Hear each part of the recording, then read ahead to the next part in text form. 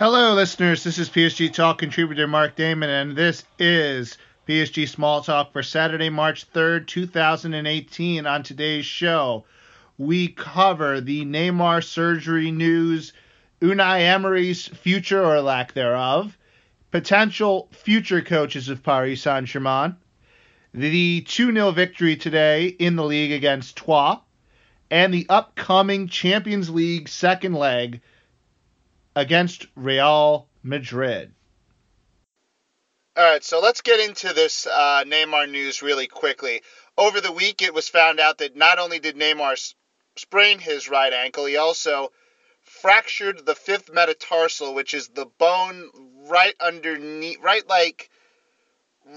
on your little toe. So you look at your little toe, you go down a little bit, and right about there is where the fifth metatarsal is. That bone was fractured. I'm not sure if it was broken through the whole way. Conflicting reports on that. He had surgery today in Brazil. By all accounts, the surgery went well.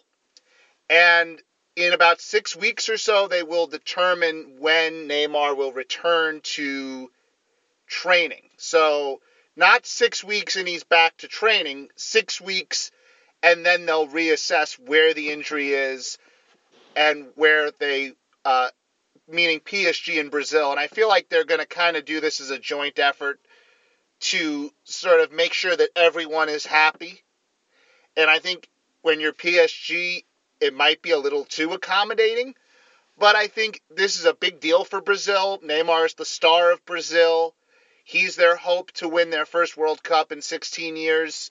So, you know, I can understand Brazil being a little paranoid about all of this and wanting to sort of have more control over the situation.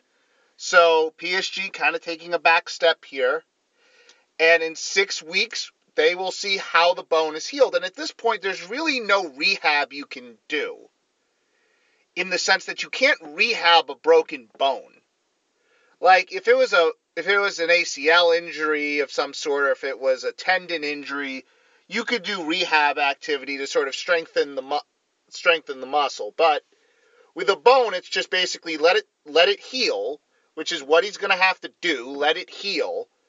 Take whatever pin out they use to sort of set the bone, and then eventually he'll have to return to training. So you think 6 weeks to make sure that the bone heals, about 2 to 3 weeks to get back into shape.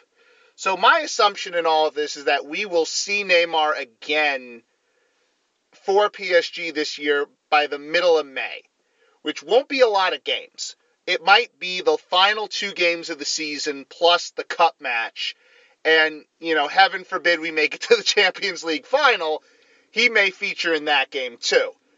But it won't be in a month, and it probably won't be in 2 months. So it'll probably be 2 months and 2 months and a week. So, and I think it'll be pretty clear that he'll have to get some sort of game time in before the World Cup. And I don't think the international friendlies that they have right before the World Cup really count. So I think it would be smart if Brazil and PSG could get him to play a couple of PSG games before the end of the year, just to sort of get him back into rhythm, so that he's 100% ready to go for the World Cup. Moving on to more present news. Today, PSG defeated Troyes 2-0 on the road. PSG now have 74 points in the league. They continue to hold their 14-point advantage over Monaco. And with 10 games to go, all they need to do is win 6 of them, and they guarantee themselves a 7th Liga trophy. Now, talking about this game in specific, this was an interesting game when it came to the lineup. And what would Unai Emery do with his lineup, knowing that he had no Neymar, no Mbappe, no Cavani, no Pastore, no Marquinhos? And this was sort of a hodgepodge thrown together lineup. And just so you know, if you didn't watch the game, Draxler sort of played as a false 9 to, give it for lack of a better term. Christopher Nkunku played on the left wing. Angel Di Maria played on the right wing. Lo Celso and Rabiot were the forward midfielders, the center mids. Diarra played behind them. Kurzawa on the left wing, in the left back position. Silva, Kimpembe is the center backs, and Meunier is the right back. And I think a lot of people wanted to see even more rotation. I think there were people looking for Caligari to play. I think there were people that were looking for Timothy Weah to play and start. Timothy Weah did end up playing in this game for about 10 minutes at the end. And I think there were a lot of people that were upset that he didn't play more. Now, this all goes into the Unai Emery discussion. And I've, at this point, come to the realization that I think most people have before me. Because I wanted to give Emery this year to sort of see what he did. And for a lot of the good that Unai Emery has done, and I can list a bunch of things that Unai Emery has done this year that have been really good for this club. The first thing I can list is the work he has done with Giovanni Lo Celso. He's turned Lo Celso into a guy who was getting 5 to 10 minutes at the end of games last year to a guy who is a legitimate Liga starter, who can give you minutes in Champions League games, maybe not well, but he can do it, and is one of the bright lights for this club going forward. That is a major accomplishment. I can also point to the fact, that he has done very good work with Adrien Rabiot, and Adrien Rabiot has elevated his game in the last 2 years to the point where he is a permanent PSG fixture going ahead if they can get the contract extended. Point to the work that he's done with Presnel Kimpembe.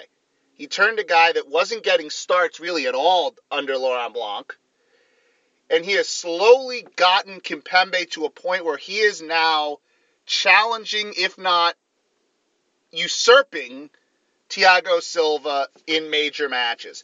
If you saw him in this game against Troyes, he was all over the place. He was physical. He basically locked down Troyes' center forward just by himself without any real help. He played almost like a defensive midfielder at times, coming up the field. He's good with his passing. He's good with his one-on-one physicality. That has to be in some ways credited to Unai Emery. And if people can kind of see past his tactical shortcomings, which I'll get to in a minute, they will understand that in the grand scheme of things, if PSG are to kind of fulfill their dream of winning the Champions League, they're going to do it with players like Kimpembe, Lo Celso, and Rabiot, and Alphonse Areola. He's ridden Alphonse Areola this year, and if PSG don't upgrade at the goalkeeping position, which is not a given when it comes to the whole financial fair play deal, they may only have room to get 1 or 2 key players, and they may have to sell a couple to sort of make that happen. I've just named 4 guys that Unai Emery has had a direct result in making better. And he's also opened up the style of play. He's taken this team from more of a possession-based, sideways passing, Laurent Blanc-style team, and he's made them more aggressive. He's made them better on the counter. Now, that has come with a little bit of a regression defensively. They're definitely not as good as they were defensively about a year or 2 ago when it was the Laurent Blanc era. But sometimes when you get better offensively, you get worse defensively. That's just kind of how it works. When the game opens up a little more, you get caught on counters, and that's what happens. PSG have scored 86 goals this year and have given up 19. They've scored the most in Liga, and they've given up the least in Liga, which is a real accomplishment. This team has dropped only 10 points this entire season over 28 games. That is an accomplishment. But, and this is where the but happens, The reason that Unai Emery is probably 90% going to get fired at the end of this season or not have his contract renewed, because technically he's only on a 2-year deal. The reason he will not be at this club next year is because in the Champions League, when tactics matter, and what matters more than tactics, adjustments. Tactics and adjustments. He's not great at either. In these big matches against good, well-disciplined, experienced teams. Tactically, he was good against Barcelona in the first leg, and part of that was because his plan A worked. They were defensively solid, they challenged in the middle of the field, they were able to hit out on the counter. It worked. Tactically, it worked. The second leg, the tactics didn't work. And he didn't have the adjustments necessary to sustain them through the entire game to hold the lead. Bayern Munich on the road this year. Same kind of situation. Bayern score early. PSG have a tough time tactically adjusting. Don't make the necessary substitutions to change the game around. Let's go to Real Madrid on the road at the Bernabeu about a month ago. Tactically, set up okay. Lo Celso was an iffy decision, but it didn't necessarily cost them in the big picture of that game. Sure, he gave up the penalty, but they were in the 82nd minute tied at 1. They got exactly what they wanted. But when Real Madrid adjusted by bringing on Vasquez and Asensio, Emery did not counter enough. He didn't counter quickly enough, and he got burned. It's clear at this point with the sample size that we have that in the Champions League, in the major competition, the one that for some reason, and I don't think this is necessarily smart, it's smart in some ways and it's not in others. PSG and Nasser Al-Khelaifi have made their whole mission in life to win this competition. And in this competition, Unai Emery, tactically and adjustment-wise, has not been good enough. And that's why he won't be here. Not because he doesn't play academy players. Not because he doesn't do what you want him to do on the internet. You know, what the internet, or maybe I should say what the internet wants him to do, what the fan base necessarily wants him to do. That's not why he's getting fired, because I don't think Nasser Al-Khelaifi listens to the fan base. I don't think he listens to the show. I don't think he reads Twitter. I don't think he has a Twitter. I think people that rich shouldn't have Twitters. I think they should just kind of chill around in their mansions and sit in hot tubs all day. They shouldn't be worried about what us little people think. What's going to make the difference, and what made the difference for Unai Emery, as good as he's been in a lot of ways, and as underrated a manager as he's been, he just can't get it done in the big competition when it comes to setting up his team and adjusting on the fly. When the plan A doesn't work, it's done. He has no plan B. And the great managers have plan Bs. So in the summer, PSG will be looking for a manager who I think this is going to be tough because there's a couple names that are floating around. I genuinely think it's going to be Antonio Conte. And the reason I think it's going to be Conte, the reason I think it's going to be Antonio Conte is because Nasser likes to make a splash. And he really can't make a splash with players in this window because he has to sort of offset the financial fair play deal. And how do you make a splash after you sign Neymar? Like, how do you follow that up after signing Neymar and Mbappe in the same transfer window? It's very hard to follow that up. So the way he would do that is by signing a high-profile coach. I've heard the name Villaboa. I've heard maybe Pochettino. I'm not a Pochettino guy. I think with him it's a bit of smoke and mirrors. I think he's in a job that has absolutely zero pressure in coaching for a fan base that loves him regardless of what he does, where he doesn't get criticized, where there's a cult of personality around him.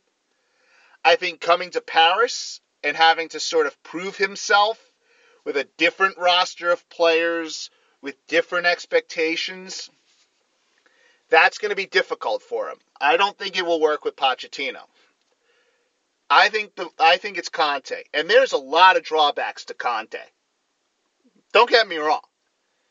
And I'm not necessarily comfortable with a celebrity team having a quote-unquote celebrity manager.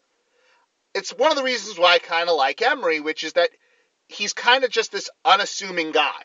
Like, he's not there to be the star. He's there to sit back and kind of absorb some of the comments in the media and just sort of be a background player. And with Conte's more of a look-at-me manager. The way he celebrates on the sidelines, the way he does his press conferences. But I think it makes the most sense for all the parties involved. PSG want a high-profile manager. Nasser wants to make a splash in the transfer window. Antonio Conte, I think he understands that England is now Pep's. Pep will win that league for the next 3 years. No one's touching Pep. Mourinho's going to understand that. Mourinho can't touch him. Damn sure Arsene Wenger can't touch him. Pochettino can't touch him. Pep has the Premier League on lock. He has it locked down. And Conte has to know that. And Conte knows that his best chance to sort of be the man again, after already winning a Premier League title, knowing he's probably not going to win another one for the next 3-4 years, his best chance is to go to France and coach a team that has far more talent than any team possibly. And you know what? I'm not going to say that because that's wrong. The Juventus teams had more talent. Some of them had more talent than this PSG team has. Not by much, but they had more talent and they had more experience and they had Buffon. So Conte will go to a team that's far more talented than the Chelsea team he's at right now. I mean, if PSG played Chelsea, I think PSG would rip Chelsea apart. The Neymar PSG would rip Chelsea apart. And there will be issues with Conte, but my gut is telling me that the next coach of Paris Saint-Germain is going to be Antonio Conte. He'll have the money to spend. He'll be in a league where he can kind of rest players. I think Conte will play more youth than Emery did. And I think your teams will be set up better tactically. They may not be as offensively minded in big games as you may like them to be. But you will see a team that is tactically well set up under Conte. Now, to just add a little bit about the Troyes game today. There really wasn't much of a choice of what Emery could do.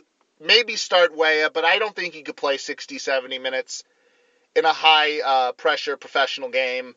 Kid's 18 years old. He's never actually made a professional start. He hasn't made that many youth league starts either. It's not like this guy has just games and games of experience. So it's better to just kind of ease him in. I thought in the times he was in, for about the 15 minutes he was in, I thought Weah looked like a potential professional player. A potentially really good professional player. He has some dynamic speed. He already knows how to make good runs off the shoulder of the defenders. He's solid on the ball. He had a good little chip into Mata the first time he touched the ball. And although he had his shot saved by Zelazny, the Troyes goalkeeper, who prevented that game from being 5-6-0, he looked poised. He looked like he wasn't, fumbling over the ball. And a lot of things to take away from that. And one of those is in the next 2-3 years, there's a very good chance that when Edinson Cavani leaves and Kylian Mbappe bumps inside to the 9, Timothy Weah will play off the wing with Kylian Mbappe. At some point this year, I would like to see the combination of Weah and Mbappe on the field at the same time. I think that would be absolutely fucking awesome. Troyes are boring to watch. If Troyes get relegated, I will not shed a tear for them. Nive came on and made them a little better, but, I mean, Troyes are just not very good. They're not interesting to watch. They don't play a brand of football that's very exciting. It was just sort of a easy sort of maintain game for PSG. Make sure nobody gets hurt.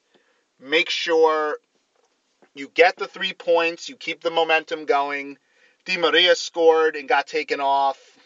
Nkunku scored on a goal where he was a little offside, but whatever. Doesn't really make a difference. Troyes could have played that game for 180 minutes and they would not have scored. Just as a side note, I thought Nkunku played pretty well.